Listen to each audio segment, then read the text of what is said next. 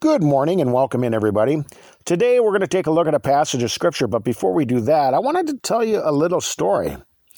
How many times have you walked into a retail store to buy something that you needed, but after a long period of time, you just couldn't find it? You walked up and down the aisles looking on every shelf until you got frustrated enough to finally flag down a salesman. Well, after a while of searching, they couldn't find what you wanted either. So they pulled out their cell phone and contacted the manager of the store.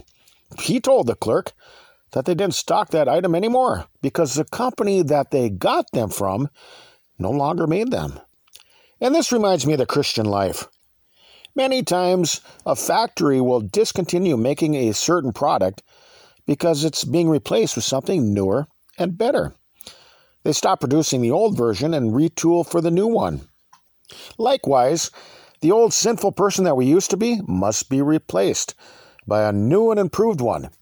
In the past, each of us was involved with sin, but now we must renounce and give it up. We must completely stop the production of sin in our lives and begin producing the new fruits of Christ. Look at Romans 6:1. What shall we say then? Shall we continue in sin that grace may abound? God forbid. How shall we that are dead to sin live any longer therein? When you continue doing something, the activity will keep happening without ending. I mean, you're going to persistently pick up where you left off without ever stopping. True repentance is about bringing disobedient behavior to an end. It is to turn away from sin and sinning no more. How many times have you read a book, for example, and after reading through all the chapters, you finally got to the last page where it said, the end? Well, the book had come to its completion and was finished. This is the way that a Christian needs to be in regards to sin. Sin must come to an end, and a new life of righteousness must begin. 2 Timothy 2:19 says, Nevertheless, the foundation of God standeth sure, having this seal, the Lord knoweth them that are his, and let every one that nameth the name of Christ depart from iniquity. Repentance is so important that without it, you will perish. Luke 13:1, there were present at that season some that told him of the Galileans, whose blood Pilate had mingled with their sacrifices. And Jesus answering said unto them, Suppose ye that these Galileans were sinners above all the Galileans, because they suffered such things? I tell you, nay. But except ye repent, ye shall all likewise perish. Or those 18, upon whom the tower in Siloam fell, and slew them? Think ye that they were sinners above all men that dwelt in Jerusalem? I tell you, nay. But except ye repent, ye shall all likewise perish. He spake also this parable. A certain man had a fig tree planted in his vineyard, and he came and sought fruit thereon, and found none. Then said he unto the dresser of his vineyard, Behold, these 3 years I come seeking fruit on this fig tree, on this fig tree, and I find none. Cut it down. Why cumbereth it the ground?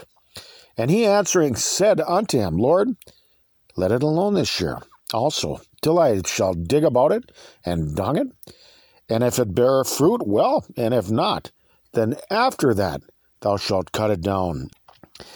As sinners, each of us has brought forth the fruit of sinful activities. But true Christianity is about shunning these types of deeds. Sincere repentance requires that we bring forth the fruits of righteousness, which are manifested in the lives of those who possess genuine faith. Luke 3:7. Then said he to the multitude that came forth to be baptized of him, O generation of vipers, who hath warned you to flee from the wrath to come?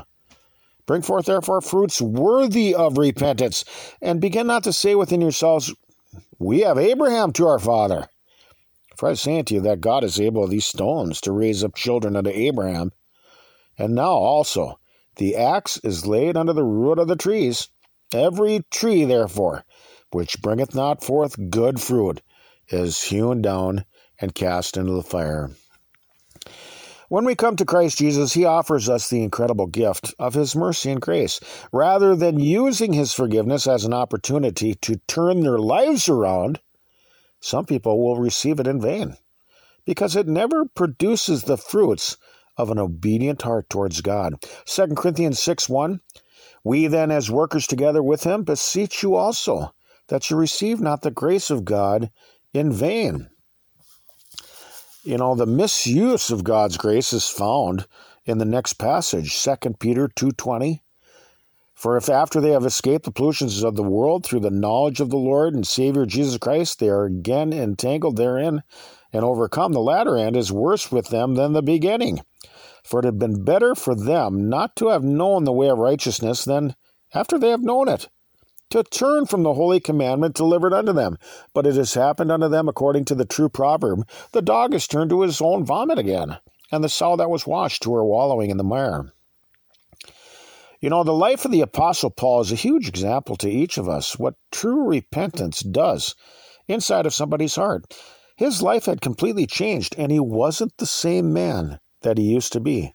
1 Corinthians 15:9, for I am the least of the apostles, that am not meet to be called an apostle, because I persecuted the church of God. But by the grace of God I am what I am. And his grace which was bestowed upon me was not in vain, but I labored more abundantly than they all. Yet not I, but the grace of God, which was with me. Christianity is about transforming into a new creature and never looking back. It's a refusal to return to what you once were and being remanufactured into a man of God.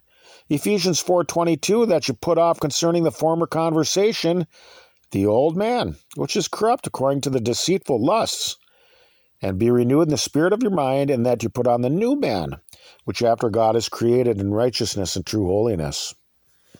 2 Corinthians 5:17, therefore if any man be in Christ, he is a new creature. Old things are passed away. Behold, all things are become new.